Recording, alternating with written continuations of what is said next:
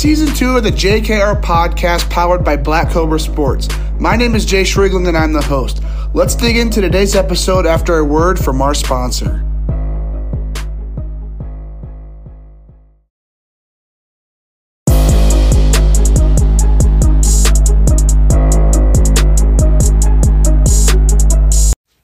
Today's episode sponsor is Mind Baseball, located in Dallas, Texas. Their bats are made from 100% European beech wood, which allows for more density, which then leads to more power. I mean, who doesn't want more power? We all know chicks dig the long ball. Multiple studies prove that beech outperforms maple, birch, and ash that you're probably used to swinging.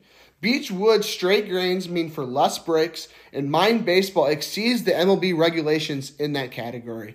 Are you also frustrated with seeing the dried paint spots on your barrel? Mind Baseball uses a family secret technique that leaves a perfect finish every time. If you set their bat next to another brand, you will make sure that you see the difference. Lastly, they also use a built-in grip to reduce vibrations. It is the same technology that is used to reduce recoil in rifles. Make sure to check them out. Go find them on Instagram, TikTok, YouTube. On Instagram, their username is @mine, M-I-N-E, baseball. Check them out, but let's dig into today's episode.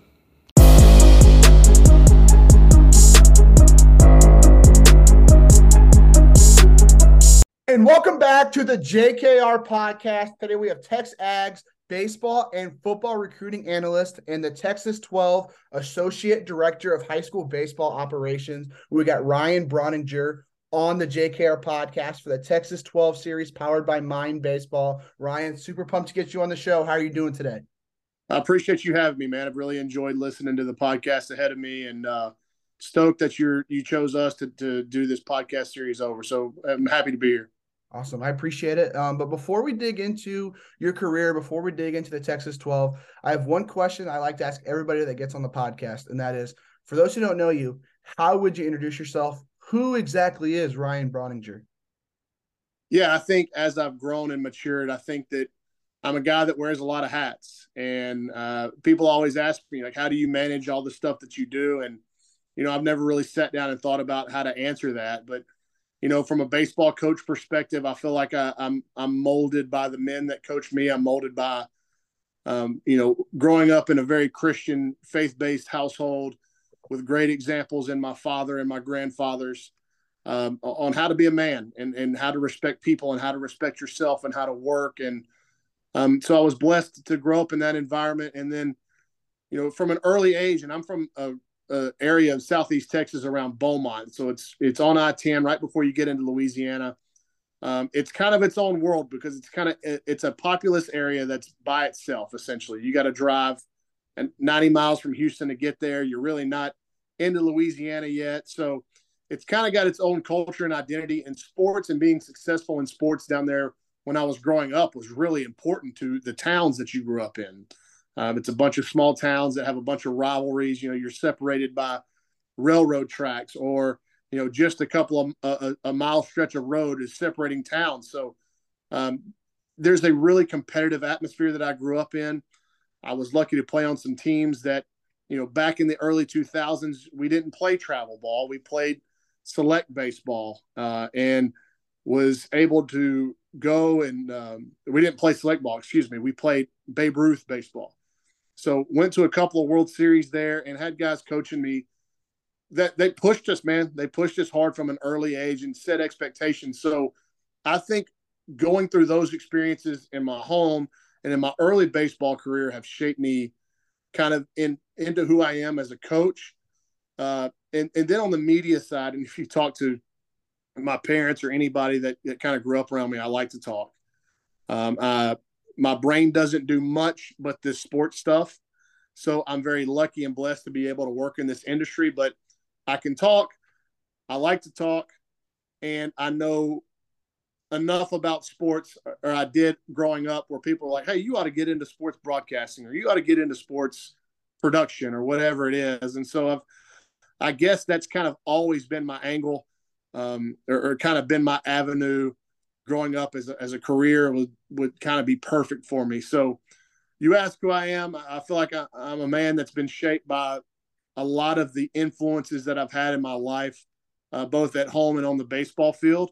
And then the other stuff professionally with Texags. I don't know. I guess that was one of those things that I was just kind of born innately with. But yeah, for the way that I coach, the way that I run practices, I always, and I'm sure you've talked to so many baseball people that you're a copycatter, right? You're pulling stuff from everybody that's been a part of your upbringing or been a part of your baseball development. And so I'm very much a copycat. There's a lot of stuff that I do that I have ripped from Greg Bennett, that I've ripped from Jeremy Knox, that I've ripped from Kevin Hodge, that I've ripped from youth baseball coaches that I had back in Southeast Texas. So I feel like I'm a conglomerate of a lot of different people and personalities. But, I think at the core, who I am was molded by my father's example and my grandfather's examples of how to be a man and what it takes to be successful and walk with your head held high because of the way you do things and the way you treat people. Okay. So you talk about how you grew up there in Southeast Texas. You kind of have your own culture there. It's all very, very competitive when it comes to, high school sports out there in Southeast Texas. Take us through your journey from high school baseball to what ended you up at McNeese State, where you played baseball there up until what, 08, 09? I know that was, 14, 15 years ago, but kind of take us through that journey a little bit. Easy with all that. It's getting further away every day. But yeah, grew up in Southeast Texas playing youth sports, and then went to Nederland High School, played there for 4 years as a 4-year letterman on the varsity. I think my senior year at Nederland, we were number 2 in the state for most of the season. Just about every guy on that starting 9 played college baseball in some form or fashion. And so it was the early days of really competitive travel ball in the summer. And so I was lucky enough to be able to play with some of those guys and from players from around the surrounding area. Lucky enough to play with them in the summers and on a pretty competitive team. And that's kind of where I got scouted. And my dad went to Texas A&M. My uncle went to Texas A&M. I always thought I was going to go to Texas A&M. And this is where I had essentially had a preferred walk-on spot under under Mark Johnson, who was at A&M before Rob Childress. The summer after my senior year, about that time, Mark Johnson was fired at A&M and they'd hired Rob Childress. And I don't hold it over anybody's head. They chose not to go to keep all the preferred walk-on commitments. They were going their own direction. Totally get it. But I was left without a place to play pretty late. I had a bunch of junior college visits, ended up signing with Hill College, a school that I never even visited. I thought for sure that I was going to go to Okaloosa Walton College in Fort Walton Beach, Florida. They brought me on a visit, made me feel really important. Then with about a month left until move in, they pulled my scholarship for the backup scholarship to give my scholarship to the backup shortstop at Florida State. And so I was kind of a man without a home. I didn't know what I was going to do. Was I going to be done with baseball? Ended up signing with Hill College and played a year at Hill College, a very competitive junior college baseball kind of circuit back in that day in North Central Texas. Had a good season there, put up pretty good numbers, and then had some offers after my first year. I knew I didn't want to stay in junior college for 2 years. Academically, I felt like it was a little bit it didn't align with what I wanted to do academically. And I also, I always viewed myself as a Division I player. And so had a bunch of different offers. I say a bunch of different, I had a few offers coming out of Hill College, and I chose to sign with McNeese State in Lake Charles, Louisiana. I thought it's a program that I grew up, that I was familiar with. My summer league coach at the time in high school at the time was the hitting coach now at McNeese.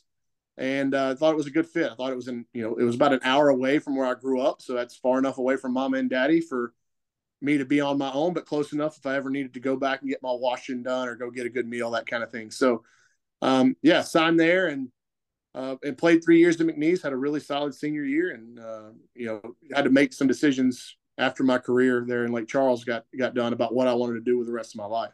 Yeah. So you said you kind of grew up when, the travel baseball world was kind of on the come up, obviously around the same time that Texas 12 was on the come up. Did you get that chance to play up against Texas 12, being 90 miles away from where College Station's at, or where was that? Did you ever play them? No, so 12 actually, it started in 2006, but it really didn't start to grow, I would say, to where they were going out and playing at the high school level until probably 2011, 2010, 2011. So when I actually got done in high school in 2005. So I never crossed paths with 12. Now, the teams that were established in the College Station area before that, we did play on occasion. But no, 12 was something totally new to me whenever I got involved with it after I got done playing. Yeah. I knew that timeline was close. I couldn't remember if it was 04 or 06 when the Texas 12 got started. And I knew you graduated in 09. I knew the timeline would be close, but wasn't sure. So you graduate from McNeese in 09. You said, you're trying to figure out what you're trying to do with your life. How does that transition into coaching? So when did you get your start within baseball, within coaching? Take us through that journey a little bit. That's a pretty funny story. I actually, like I said, I was very heavily influenced growing up by the coaches that I had. And so I don't know if it was I knew in the back of my mind that it'd be something I might be pretty good at. But I was really good, like I said, about just picking stuff off of other coaches and either applying it to my game or using it to try to help my teammates, all that kind of stuff. And so actually my last summer when I was at McNeese before my senior year, I didn't go play. I didn't go play in the summer league. I played in the Jayhawk League. I chose not to go play, and I actually started coaching at our local Babe Ruth League. That was I think the first coaching gig I ever had was just, coaching high school guys that weren't much younger than me in a summer Babe Ruth League, and I was coaching them in All-Stars, and we had a really good run with one of those groups where we went to the World Series that year was in Bentonville, Arkansas, and we went and made it, and it was a really cool experience. I was like, man, that was fun, and I liked imparting my knowledge on young players, but also being a part of their growth and seeing them mature and become young men, and how the game of baseball in so many different ways can reveal character traits about a kid they didn't even know they had. And so I think that's part of the reason I fell in love with it. And then, so after I got done at McNeese, I took a year off trying to figure out, was I going to go play internationally? I had some opportunities in some very new leagues. In fact, one of them I thought I was going to in Italy. I thought I was going to go play international baseball in Italy. I've got a ton of Italian heritage on my dad's side. And going back and looking at it now, dude, I should have done it, right? How cool would that have been, regardless of what the level of play was and the pay structure, and that, I was learning about all that kind of stuff. But, now 15, 14 years later, I'm going, dude, you probably should have done that. What an idiot for not going to play in Italy. But so I took a year off of everything. I was just kind of working some odd jobs here and there. And I started coaching. That was the year I started coaching my first travel baseball organization. At the time, it was called Golden Triangle Baseball. It's no longer around. It was in that Southeast Texas, greater Beaumont area. And that's really where I got started in the select industry. And then the story of how I got with 12, I mean, that's a whole different thing, but that's kind of where I cut my teeth, was with Mid-County Senior Babe Ruth in Southeast Texas, and then Golden Triangle Baseball was my first job as a paid coach. Okay. So you had pretty good success there. You said that junior to senior summer when you were in college, your first summer coaching baseball, had some pretty good success going to that World Series in Bentonville.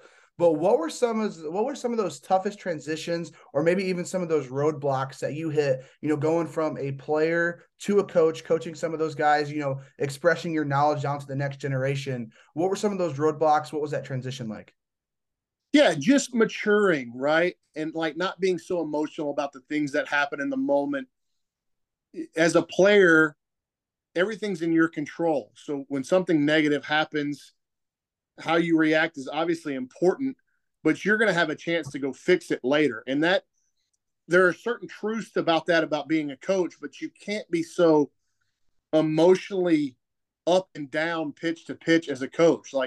And that's something I think a lot of young coaches that have come through our organization now, that I've seen grow up in our organization a little bit, so I've done it for so long. That's one thing that I think is pretty common in a lot of young coaches. They just kind of figuring out the differences in reactions and kind of how to view the entirety, of the whole thing. You got to, as a coach, you got to be able to take the telescopic view, right? I've got to be able to see the whole earth. I've got to see the whole thing. Whereas the player, you're looking through a microscope, and it's just pitch to pitch, that kind of thing. So I think that was the toughest transition for me, and that's something that you just learn by going and doing it and realizing that, dude, you're not a player anymore. You've got to be able to look at the entire product, to look at the entire game, and be able to pick things out of it that will progress your team forward, progress the individuals forward. But it's hard to do that right when you come out of playing. Especially, I was 23 years old when I got done playing, so I had a lot of stuff to learn from life perspective and obviously baseball perspective. Yeah. So after that year off, before you got your first job in select baseball, that was around the same time I believe you went to Texas A&M for your master's degree. Take us through that, and then I'm sure that's how you probably got connected with Coach Bennett as well. So take us through, maybe going from that first select team that you coached to the Texas 12 to now kind of where you're at now. Yeah, so I knew I wanted to go for advanced education, but I knew I only wanted to go to advanced education at Texas A&M. So I applied to get my master's in sport management at Texas A&M. It was the only school I applied to. If I had not gotten in, dude, I don't know what I would have been doing. I really don't. I would have probably been living in Southeast Texas, doing similar kind of stuff, but just at a real smaller scope, smaller level. So I can remember I was giving a hitting lesson, and at the time I had a BlackBerry phone, and I got an email on the BlackBerry phone that said I'd been accepted to Texas A&M, and I stopped the lesson, and I went and called everybody in my phone book and told them I was finally going to go to A&M. I gotten in, and so from there, I think the next phone call that I had was from Greg Bennett, and he was running the sport management master's program at the time, and I believe he still is. And he called and he looked at my resume and he looked at my application and he said, "Hey, we got this baseball deal up here. I think you'd be really interested in. Is it something that you want to do?" And he didn't know that I'd been kind of coaching in a select baseball atmosphere then. That was in 2010, man. So I met Kevin Hodge the first time in 2010 when this thing was infancy, really infancy. And I have watched this thing grow into what it is now, to what a guy like you is wanting to do a whole podcast series on it. So just that transition has been wild. But yeah, that's kind of how I got hooked up with Greg Bennett in the 12. Was I got into his master's program. And it just seems so, you go back and you look at moments in your life, man, and like what has impacted you so much. And like that decision for me to quit playing baseball and to pursue an advanced degree, and then the subsequent phone calls after, like, that's not random. That's not like happenstance. Like, I firmly believe that a higher power is doing this. Like, there's no way I'm too much of a dummy and a dunce to be able to work this stuff out on my own. Like, something else at a higher power has got to be involved here, because it was just me, I would have screwed this stuff up. All right. So at first, when you have that second phone call, or the first phone call right after you're telling everyone I got accepted A&M, talk to Coach Bennett. What is that first job you have with the Texas 12, and then how has that evolved here? These past 13 years. Yeah, it's funny because I haven't thought about this stuff in forever. So like, I really appreciate you talking about it, because like, it's just the memories start flooding over you about this stuff, and like I said, it's so impactful on my life that I haven't thought about it in forever. So I'm appreciative that you're asking me these questions. But I when I finally got all my stuff, I got moved to College Station. I met with Kevin Hodge in person at it's a little park in town, and we still practice there, Brian Bachman Community Park. And literally, he's sitting on his back tailgate, and he's just talking to me about what the 12's got and what the team I was going to coach was going to look like. And he is like, "Look, man, you're new. I don't know anything about you. The team that needs a coach is rough, but we're trying to get this thing started. We're trying to do it the right way. So you're not going to walk into a handful of ultra talented players. And you've also got some parents that are new to the travel ball environment, and they're definitely new to how we want our parents to act." And so that first year it was a tough job, man. Like, I'd been coaching really talented players that were 17, 18 years old. And I went from that to coaching a 12-year-old team that wasn't the most talented players. Now, I'll say this, over the course of my time with that group, and it's something that the 12 does, and I think Greg hinted at it, we stay with our kids. And especially way back then, when we didn't have all these branches and all these different organizations, we stayed with our kids like it was all College Station kids. We didn't have Katy intermingling with these groups. You'd have kids come in from here and there, but it was mostly early on. It was mostly those kids that you had since they were youth players. And that group that I had, I was way too hard on them. I made them do some ridiculous things because I was trying to change the culture of the team and the parents. But to this day, those kids are calling me, inviting me to their weddings. I mean, now they're getting married and having kids. I'm still involved with a ton of their lives. I'm extremely close with that group of parents still. So it's funny to think about that being my first team where they weren't super talented. And I love those kids and those families with my whole heart. Even to this day, I'll tell them, you guys couldn't play dead in a cowboy movie. They weren't talented, but they bought into the way we were going to do things. They're super tough. They were a little crazy on the side of the good kind of crazy, the good kind of psycho where every pitch they're ready to fight the other team. So as they matured with those traits and characteristics, they started winning games that way because they were just more fired up to play than the other team. They were willing to play for their teammates. And I think that first group helped me kind of set what I wanted to be as a coach. They helped me set my own coaching standard of where was I too tough on them, but what are those aspects that I did with that first group that are applicable to 12-year-olds that are no good, to 16-year-olds that are the best in the country, to 9-year-olds just now learning the game. So that group, whether they know it or not, helped mold they helped immensely to mold my kind of creeds as a coach, if that makes any sense. Mm-hmm. So you talk about when Coach Bennett, he takes you down to that, what was it, Bruce Bachman Field, or it was Brian Bachman. Brian Bachman Field. You guys are sitting on his tailgate, and he's talking about the parents, kind of, this is a new thing we're doing. This is what we want our parents to do. This is how we want our parents to act.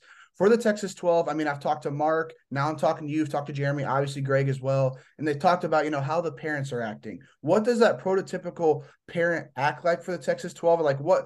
How are you expecting these parents to act? And when you're having maybe your preseason meetings, what do you guys go about when in terms of, being a parent of a Texas 12 player?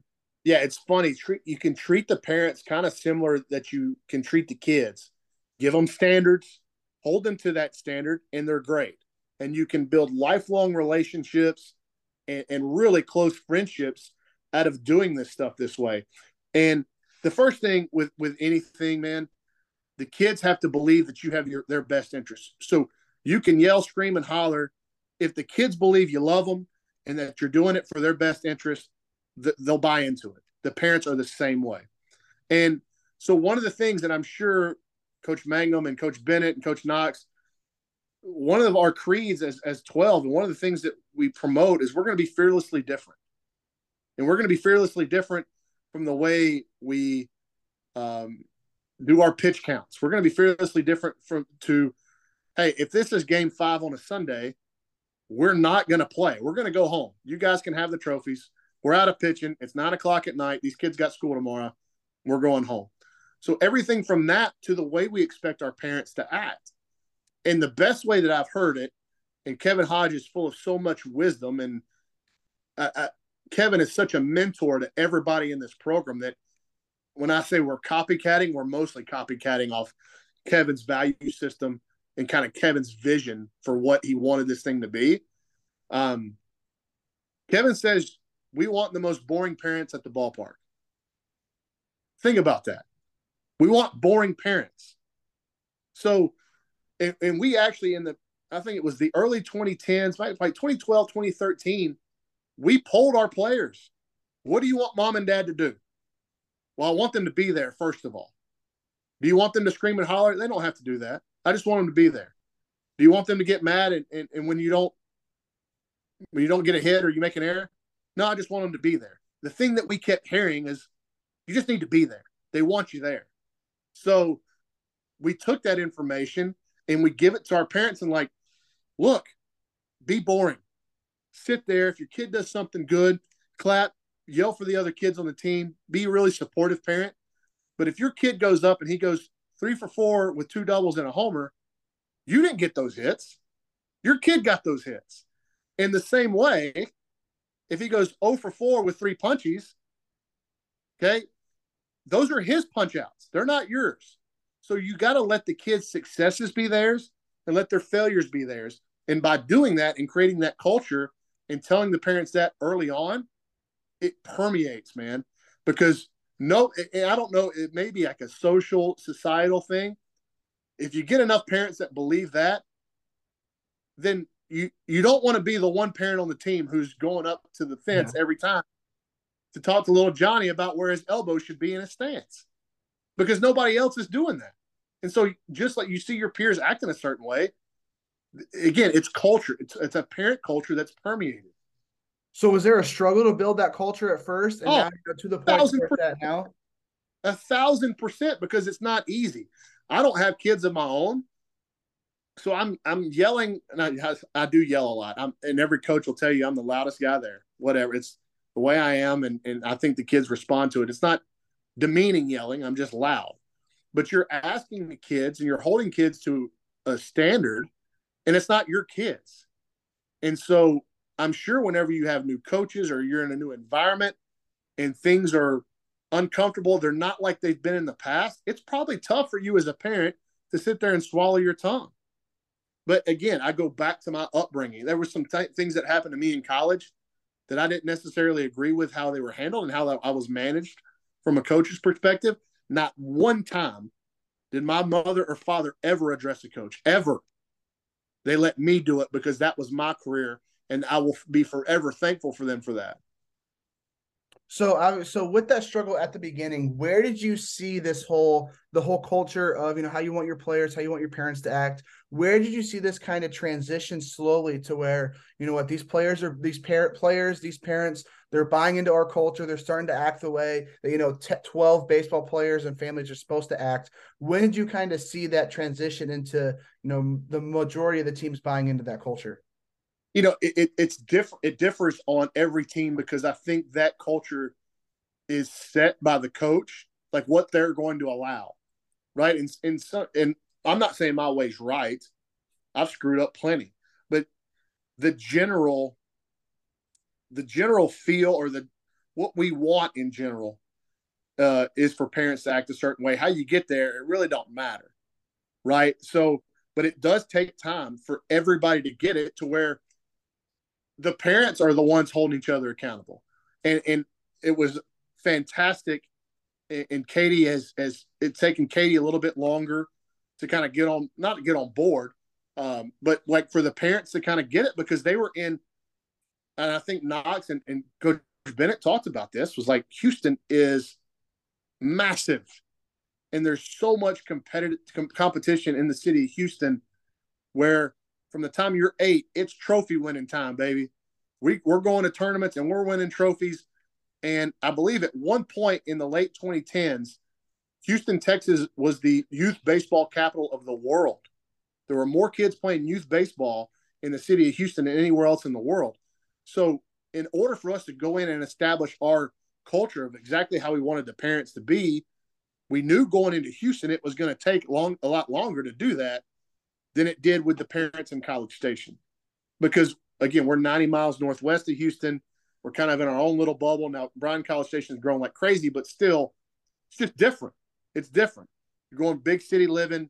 Everything's a competition. Even to get to dinner, you got to fight through traffic, to way more laid back, out in the country, kind of living up here in College Station. So it was really cool to be a part of that transition or the addition of the Katy branch at the youth level, because that's where you got to see the parents in College Station that had been conditioned and the way they were acting early on, or the way they interacted with each other, with the kids during games, all that kind of stuff, and the Katy groups.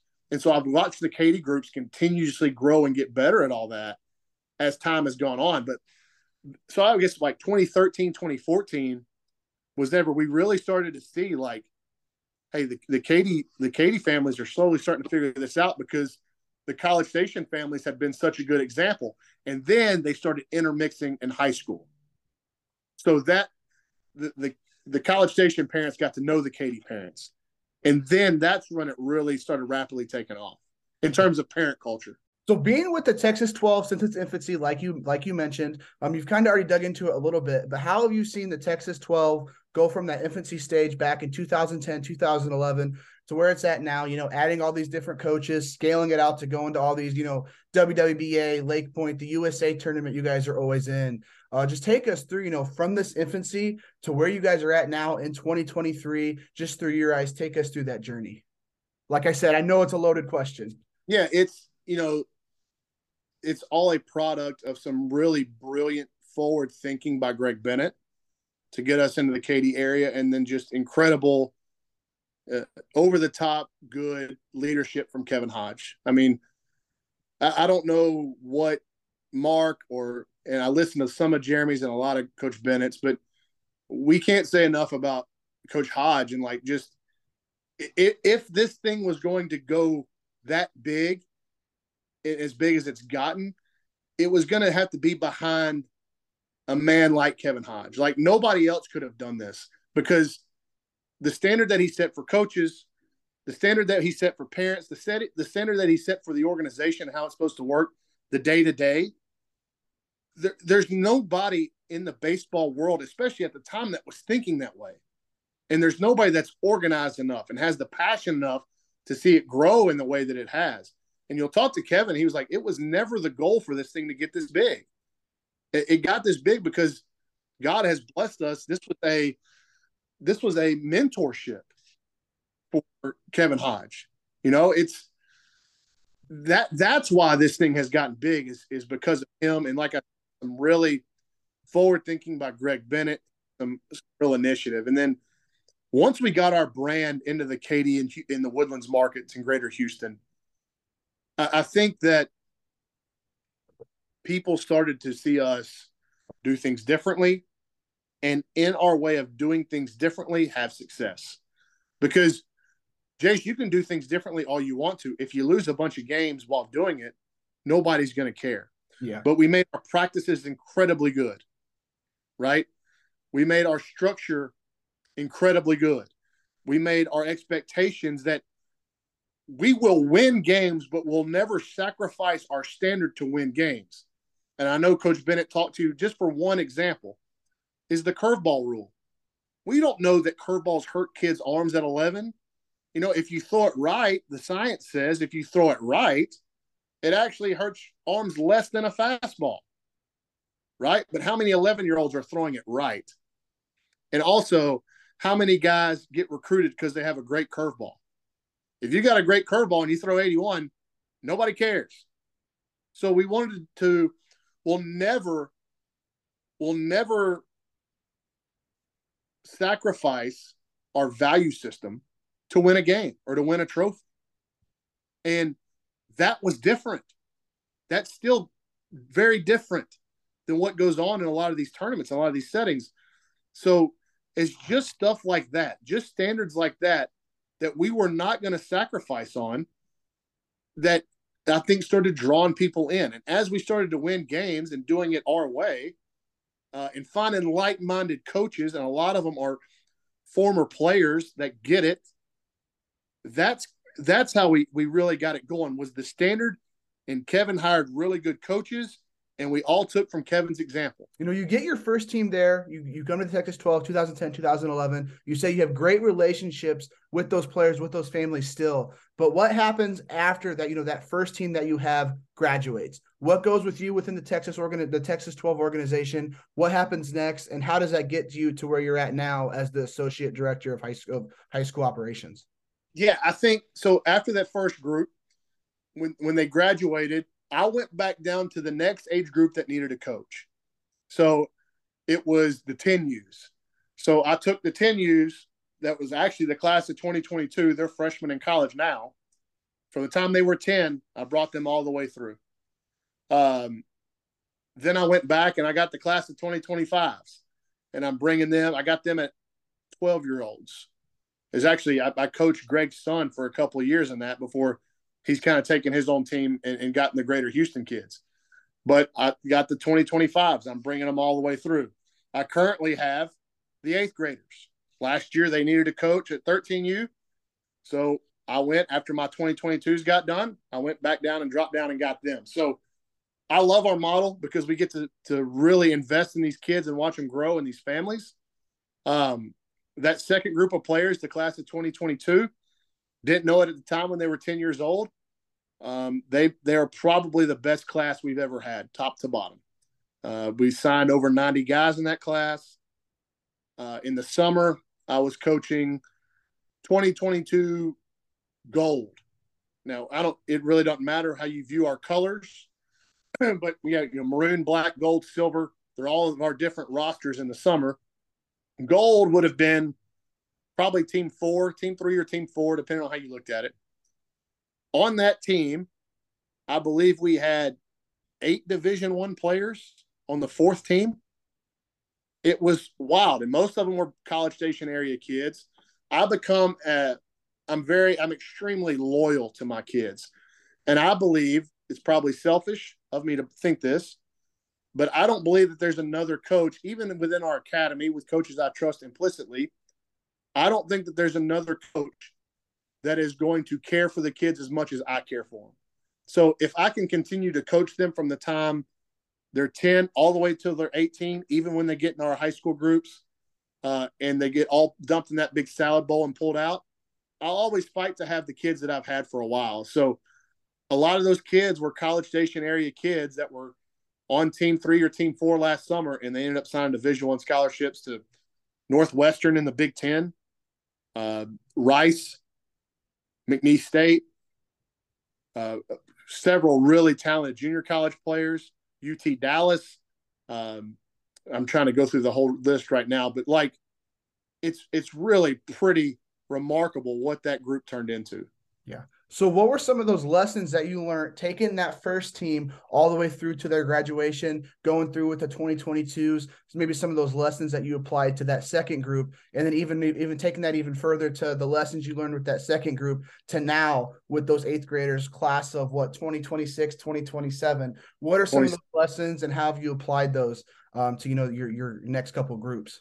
Yeah, it's funny because when that very first class that I had, when they come back and they watch, someone had little brothers, little cousins that are playing with 12, and they'll see me at a practice and they're going, man, you got soft. You got soft. They're not doing X, Y, Z that we did. And it's like, I don't know that I've gotten soft. I've just learned kind of how to better manage the really, really tough stuff that you can make kids go through to pull them together as a group.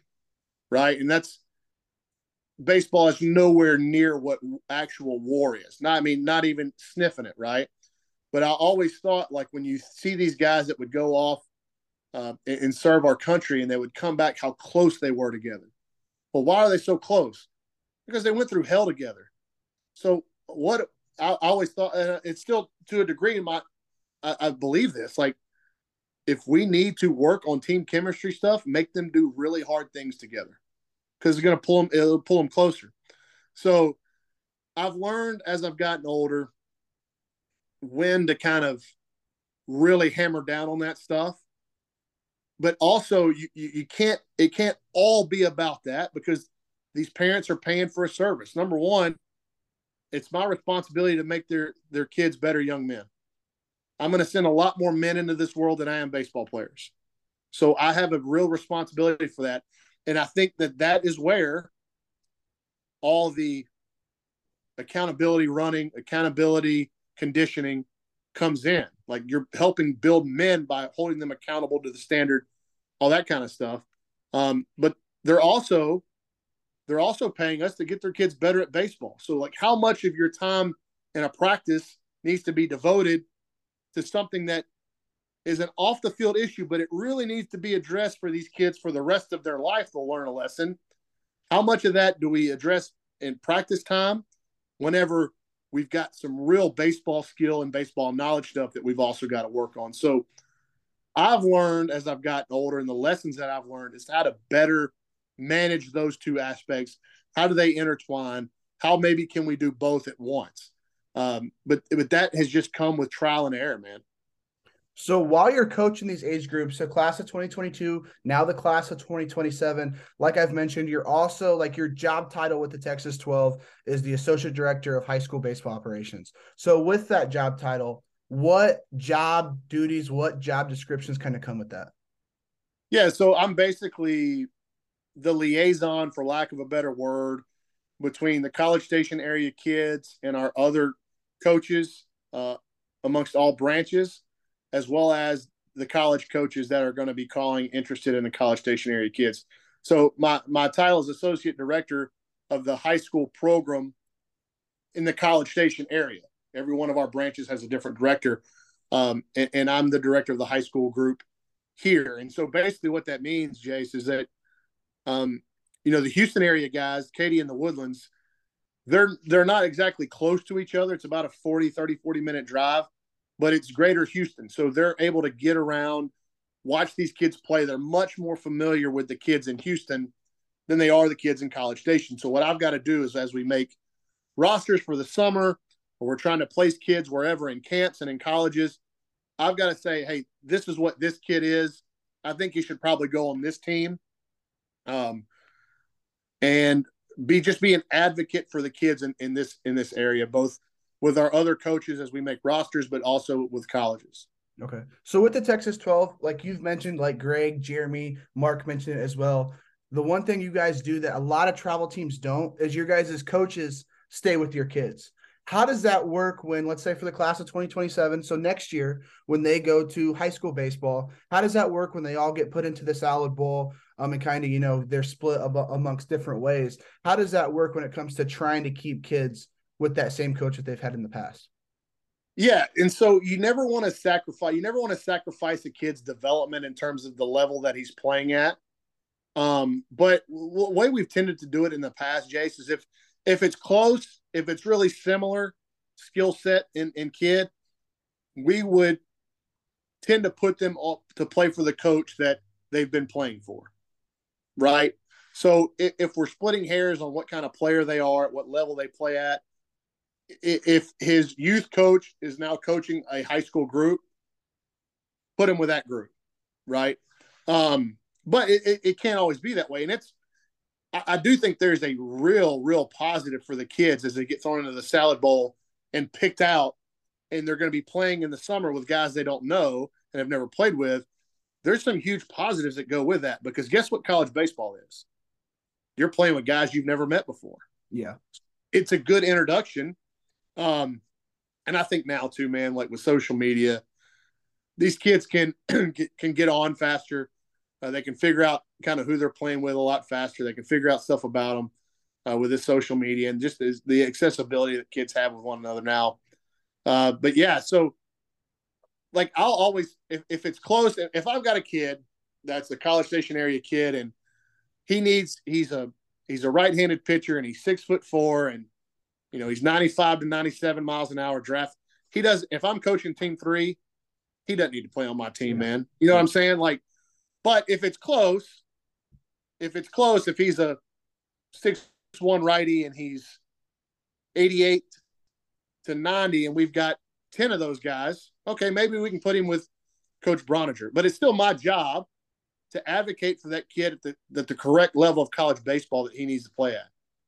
Okay. So with you being that 2022 director and now with the 2027s, what is you talk about your role in recruiting there a little bit, trying to get them to the best place for them at the next level when it comes to college ball. But what role do you play in recruiting, for that class of 2022, looking back at it, and that role in recruiting you're kind of expecting to play with this class of 2027? Yeah, I think everybody does it a certain way. If you coaching as long as I have, playing as long as I have, you get connections in the industry. I'll take anything from, I'll call a coach on behalf of a kid, like, hey, I got a catcher. Do you need a catcher? Like, I think he can play at your level. I think he'd be really good for you. I think he'd be a good fit. Who coaches calling us and saying, hey, what do you got? Like, I need an outfielder. But we also, one of the things that Kevin Hodge did very early on that I thought was brilliant is when the kids get into high school, they start sending us their list of schools they like to attend. And it's so funny how those lists change every year in high school. But again, it goes back to educating parents, educating the kid. In the state of Texas, Jace, guess where all the kids want to grow up and play? I would assume UT and A&M. Yes, TCU's made their way into that conversation as well. So is Texas Tech. That's 4 schools, okay? And I think Baylor. Baylor's out of it. No, I think Baylor's working their way with Zach Dillon and Mitch Thompson there. I think they're working their way back into it. But right now, I mean, the 2 giant schools in the state are Texas and A&M, right? Nobody dreams from the time they're 6 years old of playing for Sam Houston State or Texas A&M Corpus Christi or Lamar or SFA, UTA. But guess what? A lot of our kids end up at those places. So having an idea about where a kid wants to go, and when they're freshmen, it's all those big Power 5 schools. And as they get older, they're going, well, the starting shortstop at Texas is 6'3". He runs a 6'5", 60. He can hit a ball 475 feet, and he's 96 miles an hour across the infield. I don't got any of that. Yeah. Where do I need to go to continue my career? And so I think having kids be able to realize that, and look, we put all that information out for the kids as early as we can when they get into high school. You want to go catch at A&M? Well, here's what A&M's catchers look like and their physical abilities and what they're able to do. Do you look like those guys? Do you fit kind of in these criteria? If not, maybe we need to take A&M off our list. So being very honest with them, I think it helps. It builds a lot of trust. There's some hard conversations, but you got to be honest.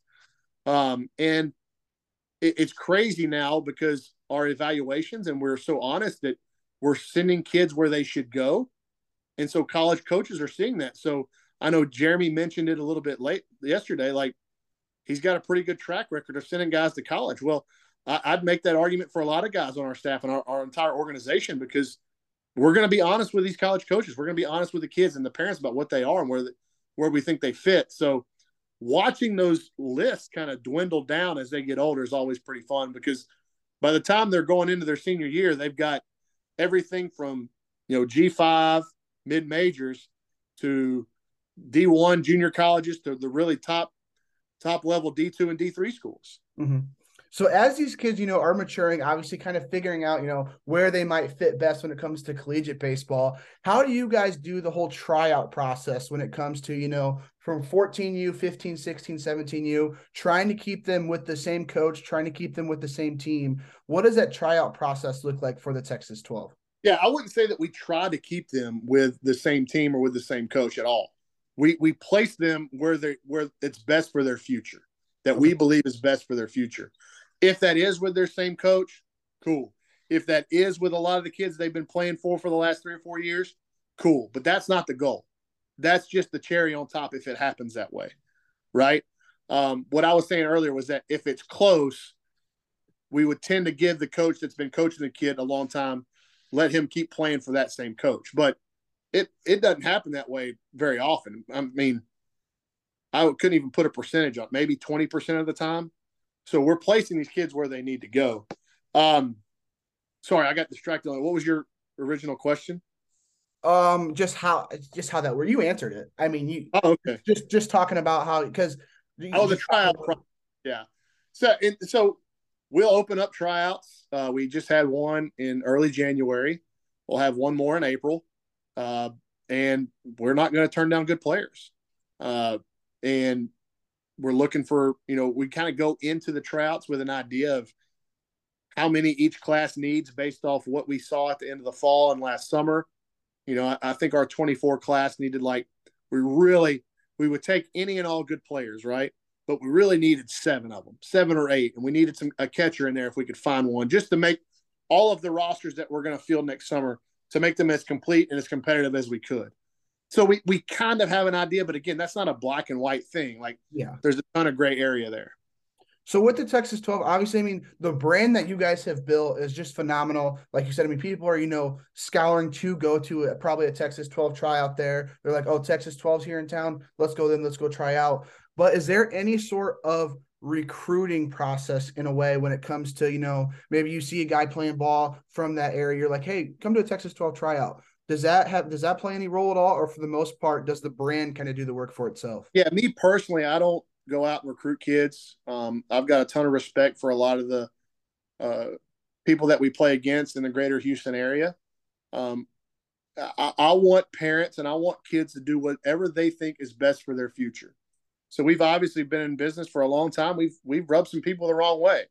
We've had some people leave, and people will come and tell me and try to tell me why they're leaving. And I said, look, if you think there's genuinely a better avenue for your son, a better situation for your son out there, you should go. I, I'm not saying we're the best. I believe in what we're doing. I believe in my heart that we are doing things as mostly as we can for the kids under the leadership. I believe very much with my whole heart. I trust fully Kevin Hodge, and I understand his vision and how he wants things to run. And I believe we're doing best by the kids and the families that we can, and at least in my instances, in the way I'm dealing with stuff. But who am I to tell another parent or another kid that there's not some that we're the best? Like if you see a situation, if you're unhappy with us, or you see a situation that you think is going to be better than you, I don't have to agree that it's better at all. But I'm not the one to judge that. So if you leave, we wish you luck. I've had kids leave, man, late in their high school careers, who I'm still extremely close with. When they were getting recruited, I was making phone calls on their behalf, even though they don't play for us anymore. Mm-hmm. So it's no hard feelings. Like, I'll never tell you, don't put your son, or now with softball, your daughter, in a situation that you think's better. That's not my place. So with the tremendous amount of growth that the Texas 12 has had, in the past 13 years, from your point of view, from your perspective, with the trust that you have in Coach Hodge and everybody else in the 12 organization, where do you see this vision going these next couple of seasons, these next couple of years? And then a second question kind of follow that up with, like, what are some of your goals heading into, 23, 24 with the Texas 12? Yeah, in terms of my goals, I just want to continue to hold up to the standard of the 12 Baseball Academy. I want to continue to hold up to my standard. And I have three goals as a coach, and I mentioned one of them earlier. My first is to hold them accountable and make really good men. That's my first goal as a coach. My second goal is to be a really good example and a really positive example in their life. I don't know what everybody's home situation is. I feel like I get to know my players pretty well, but they may not have somebody they can talk to about stuff, and I want to be that guy. And I want to be a positive influence and a positive very much a positive impact on what they're doing day to day, and then what they do for the rest of their life. And then the third thing is I want to build good baseball players. So that's the last of my worries. If I'm building good young men and I'm providing a quality example for them, the baseball stuff just happens outside of that. So that's for me personally. I just kind of want to keep to those standards. And then for the 12, where do I see this going? It's tough, man, because if you'd have asked me this 7 years ago, I wouldn't have told you where we're at today. So it's always tough, and I don't envy Kevin in this respect, that when growth happens, keeping the quality and the standard is tough to do, right? As you get bigger, you got to continuously work to be even more organized. You got to continuously work to find the right people. So if you open a branch somewhere and you don't have the right people running it, that thing's going to fold sooner than you can get it open. So there's a lot of work to do to find the right people that are going to align with our value system to grow this thing any more than it has. And we had our giant coaches meeting with every coach, softball, baseball, from every branch. We had it last week, just in a town, Navasota, between College Station and Houston. And we had coaches from Corpus and San Antonio and Katy and the Woodlands and College Station and the softball group. And Kevin popped up a map of the state of Texas. And I don't know if you've ever been down here, Jace, but One time for 4 days. It's pretty big. And what Kevin did was he highlighted the areas where we have gotten kids in our program from. And to cover that amount of land in a state this size is pretty remarkable. And you go, how much more can we do, feasibly? And we have phenomenal relationships, like as I mentioned, with the other big travel baseball academies in the state of Texas. And we never want to go in and step on their toes, right? They believe the same stuff we believe in. This isn't about making us a monopoly or growing us into a national brand. That's not what this is about. If you're doing baseball the right way and teaching life lessons through that, we're all for you. We want to play teams that are like-minded as us. We want to play teams that are talented like us. And so, but the vision, that's what I'm saying, man. Like, it's hard to go, where do we go next? But I'm confident in the leadership, ultra confident in the decisions those guys make. I tell everybody, like, I'm fine being the pack mule, man. Like, just let me be the guy that coaches practices and gets really involved and really dive in with the kids at a grassroots level. Like, I love going to my 14U practices right now. Like, I don't have to be the guy that goes and coaches at UBC or USA. I'm fine being, let's really hone our brand at practice in the day-to-day. I'm fine being that guy. Yeah. Well, you talk about how, the bigger that you get, like the more, the tougher it is to, keep those small details intact, keep the quality of, the business or quality of it's pretty much in every industry, the quality of it the same compared to, let's say it's one program, like let's say College Station. I mean, that was probably, like you said, like probably one of the toughest things. I grew up in the bar industry. My parents have owned bars, and they've always been told, open a second or third bar.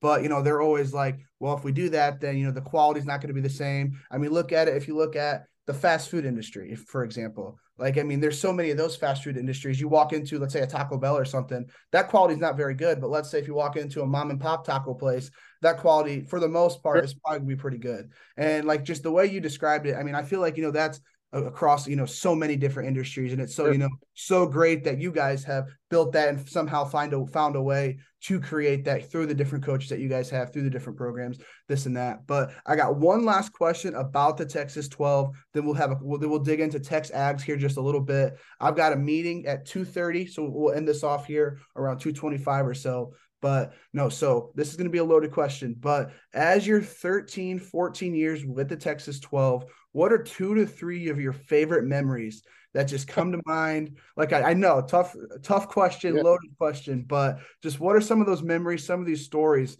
that come to your mind that just when you think of, just your time with the Texas 12 so far? Yeah, so one of them for sure would be we were playing in at the time it was called Premier Baseball, and they were trying to get like-minded academies from across the country. It was a pretty popular thing for about 4 or 5 years, and we were playing a tournament. It was based out of Southwest Missouri, so like Joplin area, but you had games in Kansas, you had games in Northeast Oklahoma, Northern Arkansas. We played a game against a team out of Colorado, out of Denver. And the group that we went up there with had Luken Baker on it. Luken Baker was our highest draft pick to this point until Blake Mitchell hears his name called here in a couple of months. Luken is, in my opinion, I wasn't around Blake much during his time with 12. Luken is the best player I've ever coached, been around top to bottom. Dugout presence, team leadership, maturity, and skill up, the whole thing. Luken off the charts, man. And we're playing at Pittsburgh State in Pittsburgh, Kansas. Do you know what their mascot is? I do not. I was thinking Pittsburgh State, like, in Pennsylvania, let alone Kansas. But yeah, they're the Gorillas. It's really pretty cool. But we're playing, and it's getting late. We're more talented than the team we're playing, but it's close. And Luken had kind of struggled a little bit in that tournament, but he was getting closer to getting back to and finding himself. He gets an at bat late in the game, and the wind in Kansas blows hard, right? So it's probably 15 to 20 out to dead center. And I remember I wasn't coaching third. I was kind of the hitting coach on that group, so I was in the dugout. And the team from Denver brings in a sidewinder, throwing basically almost underhand, like submarine. And he gets ahead of Luken with 2 strikes, and then he starts spinning these sliders in there. And Lucan, like every time he swings at one of these, the ball's going straight back, straight back, straight back, and he keeps doing it. And I looked at the guy next to me. And I said, dude, this kid, Lucan's about to figure all this stuff out. He's going to get on time with one of these. And it wasn't a pitch later, man. He hit a ball, and we still talk about it to this day. That's how far he hit it. So we measured the fence that it hit. It cleared the left field wall, cleared a parking lot. Then the softball field was on the other side of the parking lot.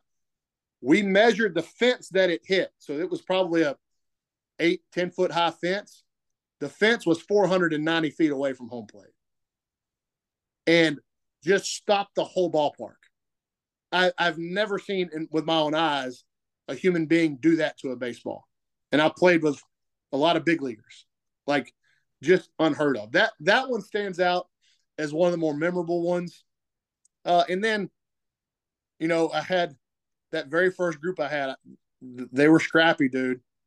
So they cleared the benches about never threw punches. And that was early on. But man, they were tough, and it helped them win games. And they were so together that it was, I can't remember who we were playing, but a kid was trying to beat out a ground ball. We were on defense, and the runner stepped on my first baseman's ankle. I didn't think it was malicious, but everybody else on the team did. So by the time I turned around and looked up, they were all running onto the field to have their guys back. Like, that's when I knew that team they're different, man. Like, there's nobody wired like that. And then I don't know if I could specifically, I would say probably that first conversation with Kevin Hodge at Brian Bachman Park. And I wouldn't have said that unless you asked me about that earlier. So thank you for doing that. But that's where this whole thing started. That decision, me getting accepted into grad school, that conversation with Kevin Hodge has changed my life. Yeah. So moving away from the Texas 12 here just a little bit, talking about your experience with Tex Ags. So I know that's a Texas A&M based program. You were on a radio show there with a co-host. You're the baseball analyst, football recruiting analyst there. But take us through how you got your job with Tex Ags. I believe that was 2015, so you've been there for a while. Take us through how you got that job and what that experience has been so far. Yeah, I mean, it's really there's a really long version. I'll give you the short version. I got my master's at A&M and had been working for the 12th Man Foundation in their marketing department. I was essentially spreadsheet boy. I was making spreadsheets, and I hated it. I hated being in the office. And then I bounced around odd jobs in College Station because I knew my grandfather in his infinite wisdom told me, if you chase money your whole life, you'll never find home. He said, find home and see if you can figure out your money situation there. So through my involvement with 12 baseball, I fell in love with the community. I fell in love with my situation coaching. But at the time, it was so small, it was really tough to make ends meet just coaching for the 12. So I was trying to do other odd jobs. I was giving lessons. And because my master's is in sports management, Tex Ags is the biggest sports company covering Texas A&M by a million miles. It's one of the biggest college sports websites in the country by a long shot. Like the numbers that we do, Jace, I could go into them. It's wild. So everybody, when you're at A&M, you know about Tex Ags. And just given my background, to go back to what I said originally, like I kind of knew sports journalism, sports broadcasting was something I wanted to get in with, and I thought it'd be good at. And I always viewed Tex Ags, even when I was bouncing around jobs here, I always used Tex Ags as like the perfect fit for me. I think that'd be really good at it, right? So it just so happens Greg Bennett found out about this and set me up my very first interview with Tex Ags. Drove over and interviewed, went extremely well. Like blew it out of the water. I thought, this is perfect. I'm getting this job. The problem was I wanted full-time. They were looking for part-time. Fast forward about 8 months later, Tex Ags, they have another opening come up, interview, awesome. Again, they're looking for part-time. I was really trying to turn it into a full-time gig. And this is just how God works and as God has worked in my life, Jace. I was pulling pennies out of my center console to pay for gas just to wait for my next paycheck, right? From 12. Scraping up any kind of money I could, doing lessons, camps, all that kind of stuff. And my mom said, look, You got a bachelor's degree from McNeese State. You got a master's degree from Texas A&M. You're 26, 7 years old. Like, you should be more financially viable in this world than where you're at right now. You're going to have to leave College Station to find more opportunity. Nothing's breaking for you there.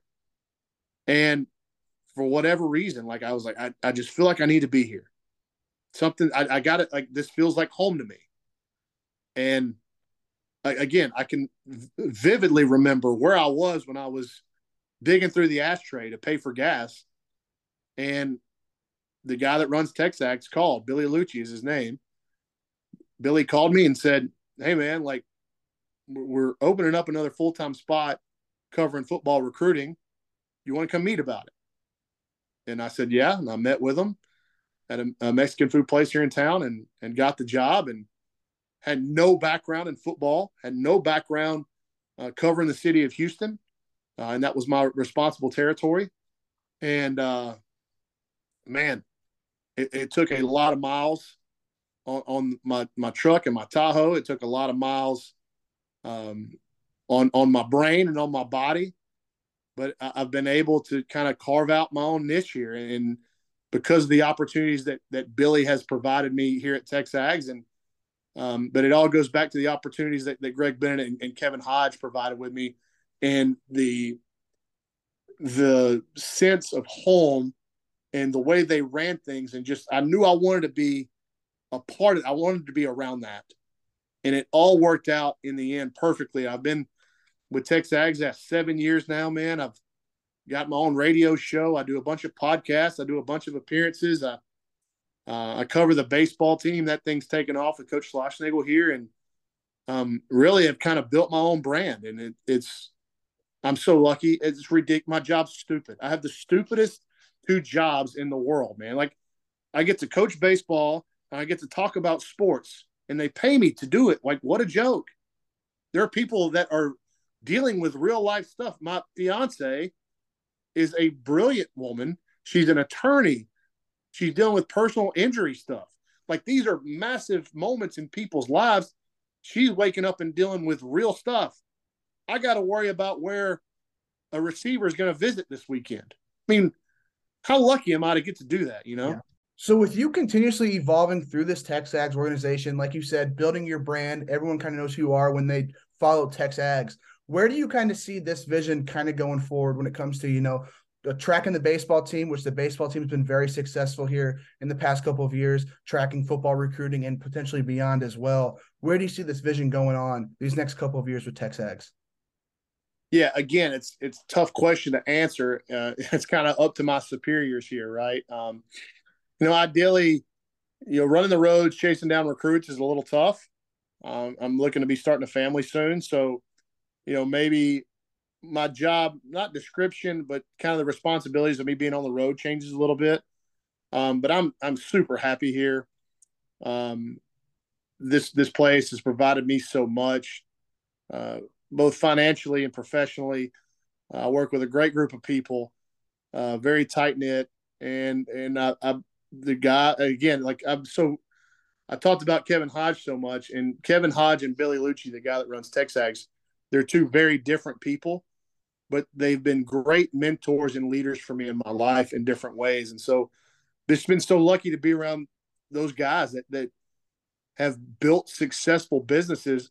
I mean, Kevin Hodge has built arguably the most successful travel baseball organization in the state of Texas. Billy Lucci has built, I don't think without a doubt, the most successful fan website in the country that's an independent. So we're not Texags, we're not a part of 247 or Rivals or On3. We're an independent. And when you look at it through that scope, I don't think it's even close that Billy has built the biggest and best here at Texags.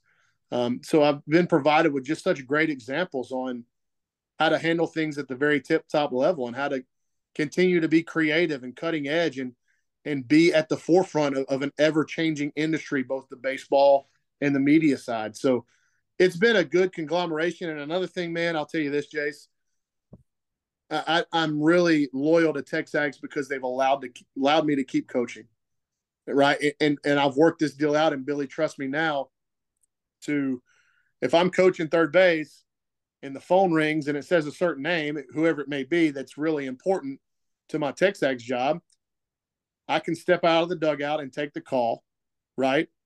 And handle whatever business I need and then go back to coaching. So that was kind of our deal. I was like, man, I don't mind you coaching. I know how much it means to you. That's what Billy was telling me. And he goes, I know how much you like having an impact on kids and working with the kids. He said, I don't want to take that away from you. He said, as long as you're getting your work done and can balance the Texags stuff with the 12 stuff, I'm all in. I'll let you do it. And like, how many bosses would allow you to do that for something that's so important in your life? And it's also another stream of income. Like, it would have been very easy to say, no, I think it's going to be too much of a distraction. But he was all for it. And I'm so blessed that he said that and has allowed me to do both. Mm-hmm. So being that baseball analyst there for Texas A&M, what's the outlook on this upcoming spring? I'm watching college baseball this year. What should I expect from A&M? I know Troy Wansing is going to be a pretty dominant player here, former JKR podcast guest. But besides him, who are some other guys I should be on the lookout for?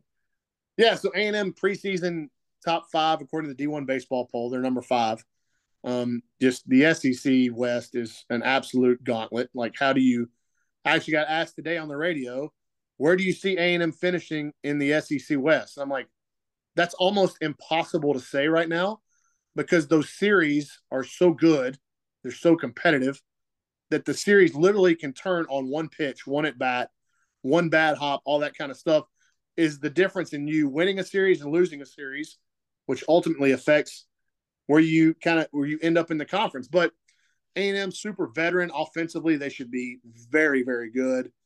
They're replacing a catcher named Troy Claunch, who had won a College World Series at Oregon State and came to A&M. It's going to be tough to replicate what he did in terms of dugout leadership, managing the pitching staff, huge clutch hits last year. So that's a big question mark. They had another transfer come in and play left field in Dylan Rock, who I think he hit 19 or 20 home runs and all SEC player. They're going to be replacing him probably with a former 12 kid as a freshman in left field, Jace Lavalette, who's one of the bigger freak shows we've ever had come out of our academy. 6'6", 230-pound left-handed hitter. That's a 6'3" runner. Like, just insane stats in like skill set on this kid, but he's a kid.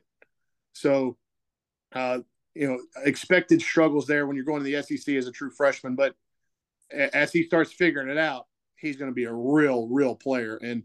But outside of that, man, A&M's, they got a ton coming back. All conference player at second base, first base, third base. The right fielder played all year last year, was injured. He's fully healthy and back. This should be a pretty good club. There's got to be some answers on the pitching side. They've got some uber talented kids. You mentioned Troy Wansing. He's been great since he's been on campus.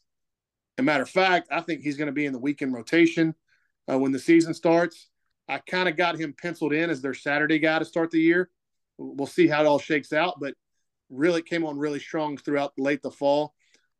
And they've got a couple other freshman arms that are really intriguing that I think are going to be high leverage guys. But if they can figure it out on the mound and behind the plate, which are the two most important positions in baseball, if they can get it right there, they're poised to make another run at Omaha. I got one last baseball question here for you, then we'll end it off. Fun question here for you. So with you, having a full baseball career, going to play collegiate baseball, now coaching now for 13, 14 years, covering Texas A&M baseball, you've been around a lot of baseball brands. So if you had to choose one, what would be that favorite baseball brand?